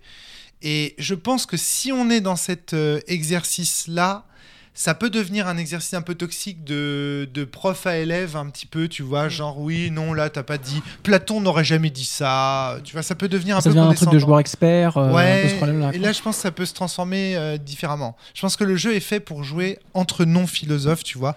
Ou alors avec un philosophe un peu modeste qui peut te dire de temps en temps, ah bah là il aurait pas dit ça, mais c'est ok, on s'en fout, c'est, tu vois.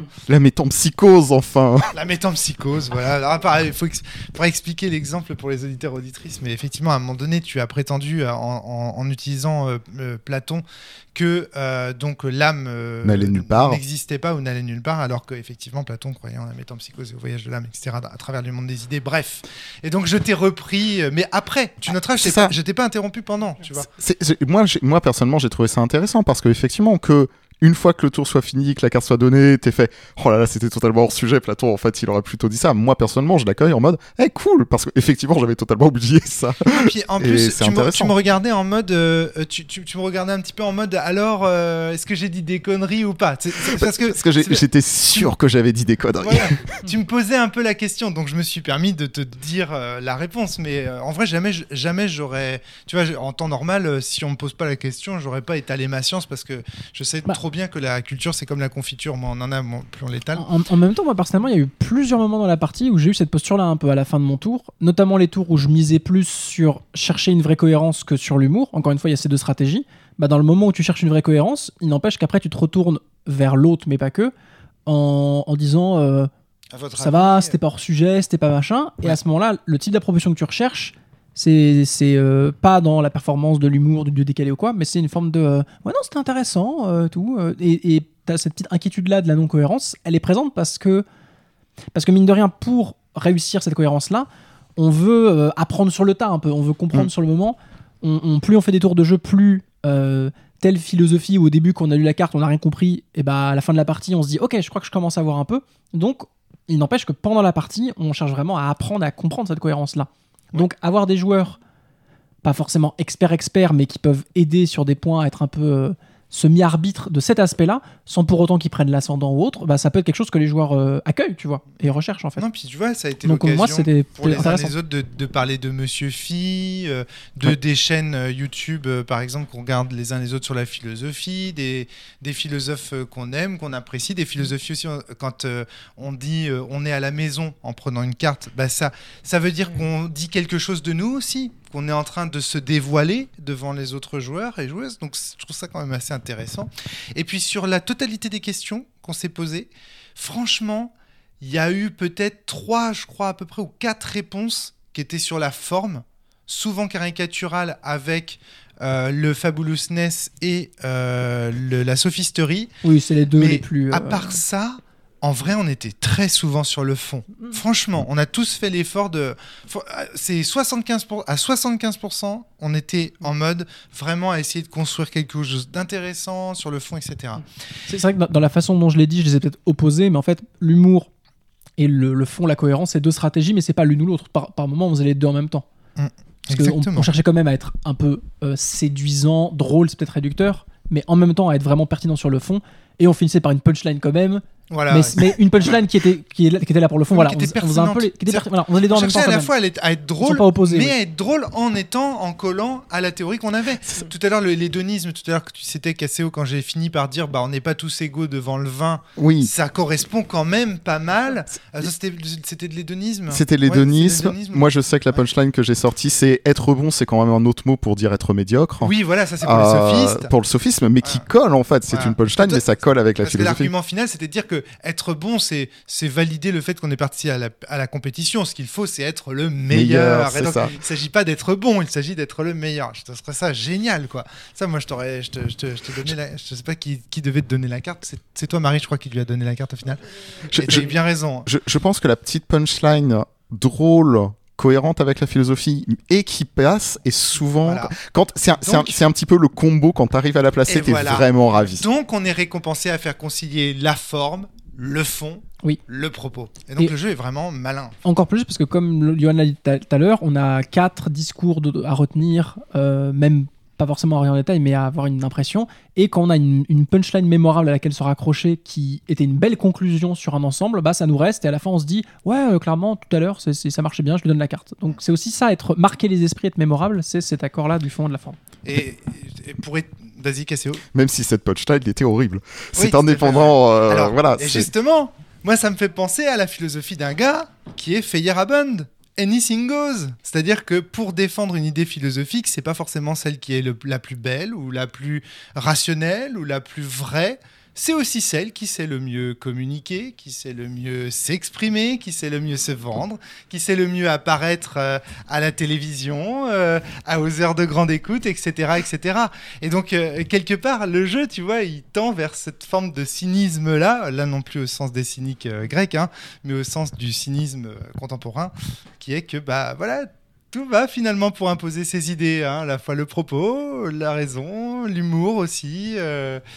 l'élégance, le style, la classe, tout simplement. Donc, non, mais voilà, c'est vrai que c'est bon.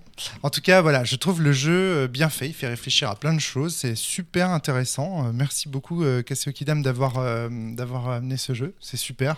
Merci à toi. Pas de souci. J'avais une dernière petite question, peut-être que je voulais vous poser, que j'avais complètement zappé, mais qui est intéressante. Est-ce que pendant que les autres parlaient, vous les écoutiez vraiment, ou est-ce que vous étiez occupé à formuler votre réponse à venir ?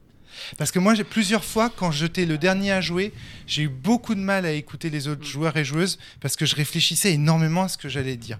Et je me demande si ça, c'est pas un petit défaut dans la cuirasse du jeu quand même. Je vais donner une réponse de philosophe. Ça dépend en fait des moments, j'avoue. Il y a des moments où j'étais ok, je sais quelle réponse je vais donner, donc je peux écouter. Je peux totalement écouter. Et il y a d'autres moments où j'étais la question là et la philosophie que j'ai là, et c'est chaud à combiner. Donc voilà. Il y avait toujours un petit moment de flottement entre les deux. J'arrivais à plus ou moins concilier les deux, en tout cas en ce qui me concerne, à me concentrer, on va dire, sur ce que disait la personne qui était en train de faire son discours. Donc, pas de souci de ce côté-là. D'ailleurs, ça permet aussi un peu de s'en inspirer, etc. Et de prendre des petits éléments. Ah, tiens, ça c'est malin. Ah, ou alors, ah, tiens, j'ai pas pensé à cet élément-là, ou je n'avais pas du tout vu cette question sous cet angle-là. Je ne suis pas d'accord. Exactement. Et par contre, effectivement, quand ça vient à toi, si t'es pas capable d'improviser, je pense que ça doit être un enfer de réussir à mémoriser ce que disent les autres, ou même d'essayer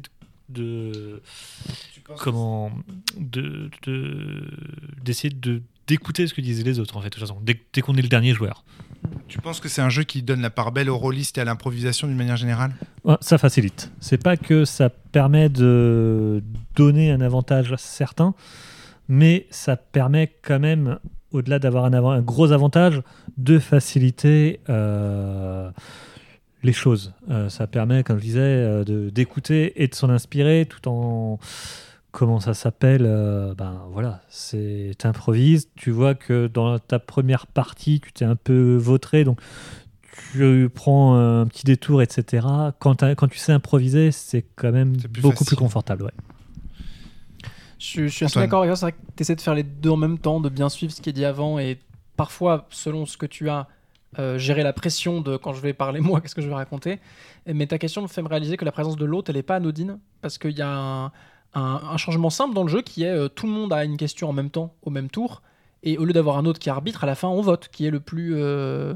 oui. Voilà. Mais en fait, déjà quand t'es haut, t'as un temps de repos, un tour où tu te poses pas de questions ou quoi, donc de repos vis-à-vis de l'imagination. Par contre, l'écoute des autres, elle est costaud. Mais en plus de ça, ça garantit qu'il y a toujours au moins une personne qui t'écoute vraiment dès le début à fond. Donc ça permet quand même ce truc-là, de même si tu commences en premier, l'autre t'écoute à fond normalement. Et limite, la personne qui joue en dernier, elle sait que elle a tellement de temps que je pense qu'elle peut écouter tranquille. Et peut-être que c'est que ton voisin d'après quoi, qui va avoir cette tension-là entre désolé, j'écoute pas trop parce que moi j'ai la pression pour après. Donc ça va. C'est une tension qui est un peu gérée quand même de 3 manières. Très bien. Ça va. Marie. Par rapport au fait d'écouter et de penser en même temps, oui, je le faisais aussi. Moi, ce que j'ai pu remarquer aussi, c'est quand on écoute la pensée qui est développée par l'autre personne qui est juste avant soi, eh bien, parfois, il faut quelques secondes parce qu'on a donné de l'attention à la personne, on a essayé de voir par rapport à sa pensée ce qu'on a. Donc, il faut un instant parfois pour pouvoir se replonger dans le rôle et dans la philosophie qu'on va essayer de présenter. Surtout quand l'autre avant est convaincant, c'est en mode ah ouais, c'est plutôt bien. Attends, je joue quoi moi? Ah non, mais non, je joue un truc que j'ai pas envie. Ce moment épique, alors il y avait déjà 3 personnes qui avaient fait la question et je me suis retrouvée à dire vous pouvez répéter la question parce que je ne me souviens. Là, j'ai l'impression que le sujet a dévié. Ouais, excellent.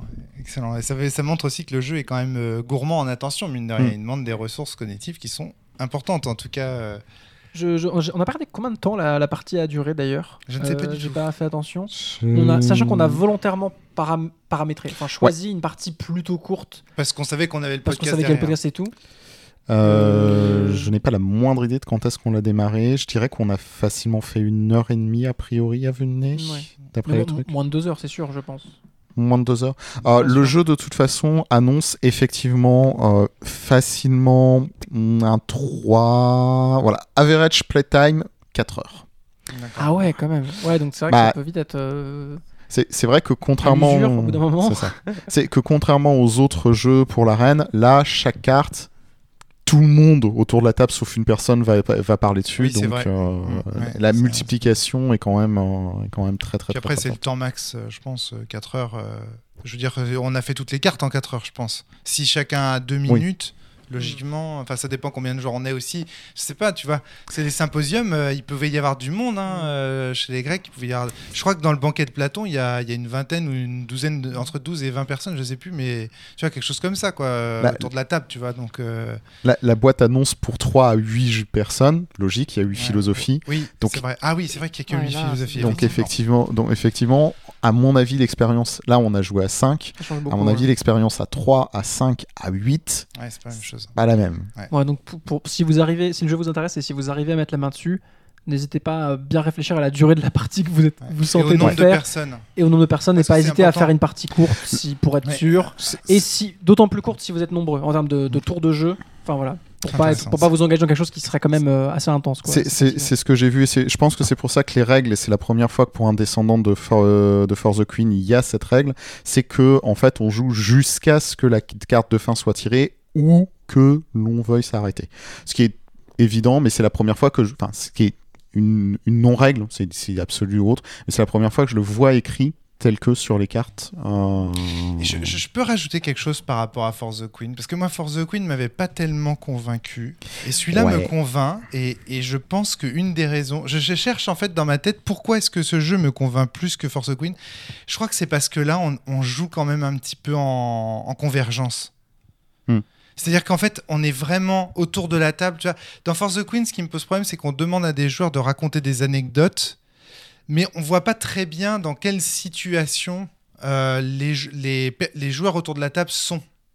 Alors que là, on est dans un symposium, on est tous dans la même salle, autour d'une même table, a priori avec du vin, c'est-à-dire que les joueurs sont... effectivement en train de se rassembler pour discourir les uns avec les autres. Là où dans For the Queen, je vois pas tellement dans quel contexte les propositions sont énoncées, par exemple. Ce serait un premier élément de réponse pour dire pourquoi ce dispositif me convient plus ou me convainc plus que celui de For the Queen, c'est que je trouve qu'il est mieux il cadre mieux avec ce qui est fait effectivement ce soir autour de la table. Ce serait pour ça que par rapport à Force of Queen, je le trouve un petit peu meilleur. Et en plus, dans Force of Queen, je trouve qu'on improvise trop de choses.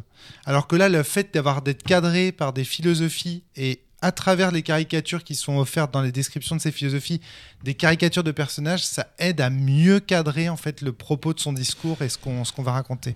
Antoine, tu veux ajouter quelque chose ? En fait, ce qui est particulier, c'est qu'il n'y a pas vraiment de fil rouge, dans le sens, comparé à Force of Queen, dans le sens où Force of Queen, il y a plusieurs tours de jeu, mais on construit la même histoire tout du long, on enrichit un univers au fur et à mesure. Et là, en fait, c'est vrai que c'est une des questions que je m'étais posée au début, et puis ça m'est sorti de l'esprit. En fait, à chaque tour, on fait une question différente et il n'y a pas de lien entre elles. On ne développe pas une fiction, clairement pas. On développe des idées ponctuelles à un moment.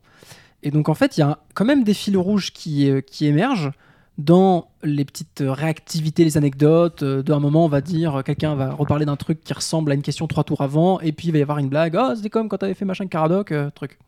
Voilà, ça devient des private jokes et autres. Mais il y a aussi un peu ce fil rouge de l'apprentissage et de la progression ensemble, qui est que au tour 5, tout le monde va avoir une meilleure compréhension et une meilleure image de ce qu'est le stoïcisme qu'au tour 1. Donc, même si c'est plus le même joueur qui l'incarne, le personnage stoïcisme se précise quand même. Exactement. Donc, c'est pas juste une suite de tours décorrélés, il y a quand même une progression qui n'a pas de conclusion ou de finalité, il n'y a pas un début, un milieu, de fin, il n'y a pas d'histoire. Ce sont les pensées qui discutent progression, quoi. C'est pas vraiment des personnages. On avance quand même. On n'est pas on tourne pas en rond non plus, quoi. C'est intéressant. À l'aune du Maelstrom, tu vois. S'il fallait étudier ce jeu à l'aune du Maelstrom, se poser la question, est-ce que c'est un jeu de rôle ? Est-ce qu'il y a un Maelstrom ? Bah oui, on est tous autour de la table en train de faire des propositions, mais vont-elles dans un contenu fictionnel malléable ? Et si oui, quelle est la forme de ce contenu fictionnel malléable ? Parce que dans le contenu fictionnel malléable tel qu'il est décrit dans le Maelstrom, on imagine quand même qu'il y a une fiction qui se présente à l'esprit de chaque joueur qui le contemple, ce contenu fictionnel malléable. Là, c'est quoi la fiction qu'on s'est racontée ce soir ? Bah, c'était juste ce symposium, c'était juste des philosophes qui sont le cynique, le sceptique, l'hédoniste, qui sont en train de discourir ensemble. C'est quoi la fiction qui est racontée par ce jeu ? S'il y en a une, tu vois. Il y avait un truc intéressant dans l'ancienne partie que j'ai jouée, c'est que le sophisme était vraiment devenu la philosophie de droite. Genre, attitré. Genre, réellement. C'était comme ça qu'elle était dite. C'était, tiens, j'ai envie d'être de droite, je prends le sophisme. Et quelqu'un autour de la table a dit, je pense que le sophisme, c'est un peu plus compliqué que ça, même la carte elle-même. Oui, non, et le fait est que, oui, effectivement, c'est un peu plus compliqué que ça, c'est pas etc. Mais de fait, à quel point c'était pas notre contenu malléable autour de la table, que autour de la table ce soir, c'était acté que le sophisme était devenu le droitard. Était devenu notre droitard. Et c'est ce que dit Antoine quand il dit ce sont les cartes qui deviennent des personnages, tu vois. Là, on avait le sophiste était devenu le personnage de droite. Alors, que dit notre pote de droite ? Tu vois, pas forcément notre pote d'ailleurs. Le sinistre était quasiment systématiquement tout joué par quelqu'un qui imitait Diogène, ou en tout cas la caricature de Diogène sur la fin. Johanna. Moi, la première partie d'un tour où on sélectionne son courant de pensée, ça m'a littéralement fait penser à Citadel. C'est le premier jeu qui m'est venu en tête quand j'ai vu le système de sélection de... c'est quoi Citadel alors ? Citadel, jeu donc du coup où il faut créer une cité, tout simplement. Et en fait, les mécaniques du jeu vont être basées sur 8 personnages qui vont avoir chacun une capacité particulière. Il va y avoir le voleur qui va pouvoir voler les pièces de quelqu'un, l'assassin qui va pouvoir suriner quelqu'un d'autre, le marchand qui va récupérer plus de pièces, etc. Et donc, exactement comme pour ce jeu-là, chaque personne va prendre une carte. C'est pas au milieu de la table, mais il va avoir une main, il va prendre une carte, il va la mettre face cachée devant lui, donner le paquet au gars de gauche ou à la fille de gauche, prendre une carte, faire la même jusqu'à ce qu'il n'y ait plus de cartes. Jusqu'à ce que tout le monde ait pris un personnage. On remet les quelques cartes qui restent au milieu de la table et on va appeler dans un ordre très précis et très procéduré. D'abord l'assassin. Ouais, l'assassin. L'assassin. Ah non, on sait toujours que c'est le même ordre. Ok. Ouais, toujours le même ordre. Excuse-moi. On appelle l'assassin. S'il y a quelqu'un qui a pris l'assassin, il va se révéler, il va dire « j'assassine par exemple le marchand ». Ok, très bien. Ensuite, on appelle le voleur. le voleur, du coup, il va dire je vole le prêtre. Voilà. Okay. Bref, on va faire. Ouais. Là, on va pas du coup appeler le marchand parce que il s'est fait suriner. Et le prêtre, s'il y a un joueur qui a incarné le prêtre, il va se révéler et il va se faire piquer les trucs. Est-ce qu'il y a une fiction qui est créée par ce jeu Citadel ? Non, c'est des mécaniques. Non, mais voilà. Oui, mais là, tu vois, moi, c'est un cas limite, par exemple, ce jeu-là, ici. Parce qu'il y a quand même une unité de lieu, il y a une unité de temps, on est chez des gens, on est chez quelqu'un. Je trouve qu'il y a quand même... Moi, j'avais des images, je suis désolé, mais quand j'ai joué, j'avais des images qui me venaient en tête. Je vous imaginais en train de discuter autour d'un poulet. Toi, je sais plus, à un moment donné, il y en a... Non, mais je pense qu'on peut imaginer une scène, ce lieu, un peu comme dans les contes de la Bécasse de Maupassant, où chaque chasseur va raconter à son tour son récit. Moi, j'avais une image. Il s'est passé quelque chose. Il y a un contenu fictionnel malléable qui s'est créé. Par contre, c'est vrai qu'il a une forme très étrange. J'avoue que c'est... pour ça que moi, en préparation du podcast, j'avais l'intuition que ça ressemblait au Baron de Munchausen, et pour moi, ça se concrétise, parce que même si dans Baron de Munchausen, on raconte vraiment des fictions, ce sont des fictions décorrélées les unes des autres, et à côté des récits individuels, des monologues, il y a une espèce d'ambiance qui est un genre de contenu fictionnel malléable de ce soir-là, les trucs récurrents qui se mettent en place, les références, les blagues, les personnages qui évoluent. C'est effectivement très, très léger, très, très évanescent, mais il y a un vrai début d'image de jeu de rôle, je trouve. Étonnant. Dans l'expérience qu'on a eue. Alors c'est peut-être parce qu'on a fait pas mal et encore pas tant que ça, c'était pas non plus central ou quoi. Hein. Ça même sur les interactions qu'on a eues en plus, de se répondre et tout, ça, c'est quand même un peu présent, je pense. Est-ce que la comparaison avec les loups-garous de Tierce-Lieu t'a été déjà signalée, Kidam ? Non, mais j'étais en train d'y penser, justement. Les jeux à rôle. Les jeux à rôle, effectivement. Mais dont Citadel fait partie, en fait. Citadel fait partie, en fait. On est en plein dans cette discussion-là. Parce que je repense, moi, j'ai beaucoup joué, effectivement, donc, à Avalon The Resistance, qui est un jeu à rôle qui a des rôles qui sont très marqués, et des règles assez simples, et où, effectivement, voilà, ça commence... Il y a des choses qui se développent un petit peu au-dessus. Typiquement, l'assassin qui est parmi les méchants, c'est très du coup on sait que c'est la personne qui regarde et qui cherche pas vraiment à se cacher parce qu'il s'en moque. Mécaniquement ça a un sens, mais ça fait aussi une sorte d'ambiance autour de la table, c'est-à-dire que c'est qui est en train de chercher désespérément qui doit assassiner, qui en a rien à faire qu'on voit que c'est un traître, des choses dans ce goût-là. Il y a peut-être quelque chose effectivement de similaire. Moi quand je suis arrivé, je l'ai présenté comme un jeu de je l'ai présenté plus comme un jeu de société qu'un jeu de rôle. Voilà. Ce que tu es en train de dire va peut-être me faire changer un petit peu d'avis. Non, je sais pas, je pose la question, tu vois, du contenu fictionnel créé. C'est comme For the Queen, c'est pareil, c'est des styles qui sont un peu... Mais je trouvais, voilà, à titre personnel, que ce jeu a mieux réussi à produire un contenu fictionnel malléable que For the Queen, bizarrement. Je comprends pourquoi. Je suis très fan de For the Queen, faut le savoir.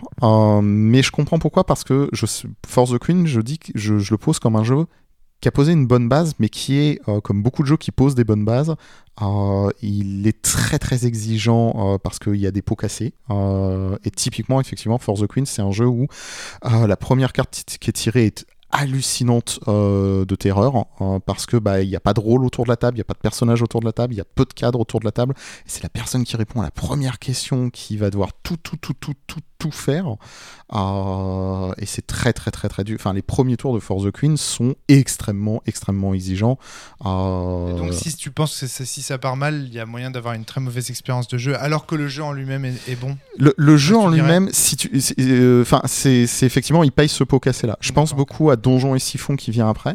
Là, c'est une petite tangente sur ces jeux-là, mais Donjons et Siphons te demande de choisir un personnage en fait dès le début, et ça change beaucoup la donne. Bien sûr. Ça change énormément la donne. C'est sûr. Et les questions pareilles qui sont posées sont, vu que dans Donjons et Siphons on joue les agents de nettoyage du maître du mal, et bientôt les élections syndicales vont avoir lieu. Et donc du coup, en fait, chaque carte a une question pour toi, et en bas, tu dois choisir qui était ton coéquipier, et c'est lui qui répond. Donc voilà, il y a pas mal de petits trucs par là-dessus qui cadrent un peu plus, et donc rendent sans doute plus simple de faire émerger une histoire par la suite. On s'entendra sur le fait que For the Queen est un jeu qui fait date. Oui, ça, il n'y a aucun doute là-dessus, tu vois. C'est ça, le truc, c'est juste que, voilà, pour moi, le jeu, dans ses parties, échoue à faire ce qu'il promet. tu dis qu'il existe des patchs, des machins, des améliorations, mais en tout cas, une chose est sûre, c'est un chef-d'œuvre. Tu vois, y a aucun doute là-dessus. C'est pas incompatible. Je veux dire, j'entends la critique, je la comprends très bien, il n'y a pas de souci là-dessus. Et en ceci, je trouve ce jeu un peu plus abouti, Symposium. Après, peut-être que c'est parce que ça parle de philo et que ça me parle plus. Non, je pense qu'il est mieux cadré. Le fait d'avoir des rôles, le fait d'avoir des choses, etc., il est plus simple à prendre en main. Je sais que mettre des gens... Étrangement, For the Queen, j'arrive à dire des gens qui sont pas rôlistes à les mettre devant, mais je sais aussi qu'il faut que je choisisse quand même des gens qui ont un profil, qui ont vraiment pas peur de prendre la parole, ou alors que je fasse la table de manière à être sûr que ça soit les derniers à parler, de manière à ce que des gens aient déjà parlé avant. Alors que là, je pense que j'ai pas trop peur de mettre quelqu'un qui est en deuxième de manière générale, quoi. Ça passe. En tout cas, un jeu très étonnant. Il avait tout pour ne pas me plaire et pourtant je me suis bien amusé parce que c'est vraiment le genre de jeu, moi en général j'aime pas du tout. Tu vois, tu tires des cartes, tu racontes, t'es en position d'auteur à moitié. Enfin, il y a plein de trucs, il y a plein de dynamiques. C'est ce que disait Antoine très bien. Il y a le syndrome de la page blanche. Il a très bien décrit un peu toutes les craintes.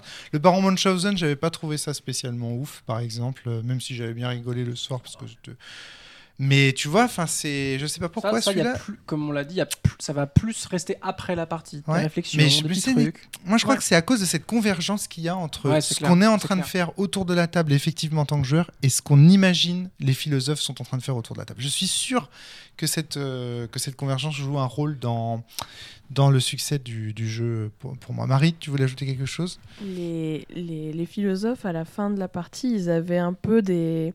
Moi, j'avais dans mon esprit, j'avais des images, j'avais des petites caractéristiques étranges, comme les personnages secondaires dans le jeu de rôle peuvent en avoir. Les PNJ peuvent avoir des petites particularités, comme un chapeau. Exactement. L'alcibiadisme, pour moi, il avait de magnifiques cheveux. Il avait forcément de magnifiques cheveux. C'était un athlète, mais avec... Est-ce qu'il était debout quand il parlait, alors que les autres étaient assis ? Toujours debout. Exactement. Tu vois, c'est tout con. Ouais. Mais là, c'est dingue. On n'a jamais décrit ça à aucun moment, et pourtant chacun d'entre nous, on l'a imaginé. Ça, c'est la beauté du contenu fictionnel malléable. Je trouve ça incroyable. Et effectivement, par exemple, est-ce que moi j'imaginais par exemple c'était le cynique, je l'imaginais un peu avachi sur la table. Ouais. Ah si, il y a eu un moment donné, il y a eu de la gestuelle. Antoine a quitté le Symposium. Il a décrit son personnage comme Valéry Giscard d'Estaing, au revoir. J'ai autre chose à faire et de mieux que discuter avec vous. Ça, oui, mais ça donne une incarnation et donc des propositions dans le contenu fictionnel malléable. Il y a un personnage qui s'est levé à un moment donné et qui est parti. Mais tu vois, ce genre de truc, c'était peut-être l'exemple le plus marquant, mais comme tu l'as dit, il y a eu des moments où on s'est mis debout, le langage corporel jouait beaucoup dans l'incarnation des personnages. Ça n'a du sens que quand il y a une grande convergence. Ce côté qui pourrait aller vers le GN. Exactement. Parce que le propre du GN, c'est la convergence à fond. Alors que dans For the Queen, on n'a pas ça. Parce que plus de posture d'auteur et tout. Donc là, plus de convergence, plus de corporalité, de semi-GN.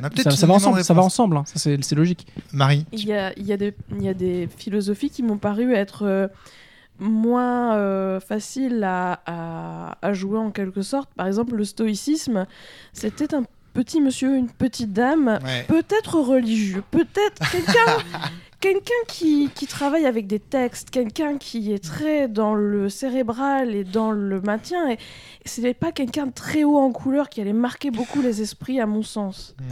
Excellent, c'est vraiment excellent. Il y a clairement dans les philosophies des qui vont... vite, l'alcibiadisme déjà, à mon avis, est chouette. C'est l'une des seules qui a deux noms, parce que c'est la fabulousness, autre ou aussi nommé alcibiadisme. Donc on sent qu'il y a la volonté de mettre un nom et de remettre. Donc il y a quand même déjà une philosophie qui se démarque parce qu'elle n'est pas très connue et vu comment elle est écrite, très clairement, elle va se démarquer très vite. Le cynisme, peut-être que c'est plus pour les gens qui connaissent un peu, mais dès que quelqu'un connaît Diogène, le cynisme va se détacher immédiatement. Le platonicisme aussi va devenir un personnage à part entière, rapidement, parce qu'il est très, très, très, très, très perché par rapport aux autres. J'imaginais un peu sérieux. Tu vois, c'est le seul qui répond toujours sérieusement aux questions. Oui, mais on dirait qu'il est un peu au-dessus d'un nuage. Oui. Ah bah complètement, il est dans les idées, il est dans le monde des idées. C'était complètement fou et très léger tout en étant très sûr de lui. C'est intéressant. Enfin, voilà, je trouve qu'il y a Plein de choses intéressantes à dire. C'est des cartes qui deviennent des personnages. C'est fascinant quand même. Bel exemple. Merci beaucoup Cassio Kidam de nous avoir apporté ce jeu. Eh bien, de rien. C'était vraiment très intéressant. Merci Marie, merci Antoine, merci Johan. À très bientôt tout le monde. Portez-vous bien. Et surtout, jouez bien. À bientôt. Ciao, ciao. Ciao, ciao.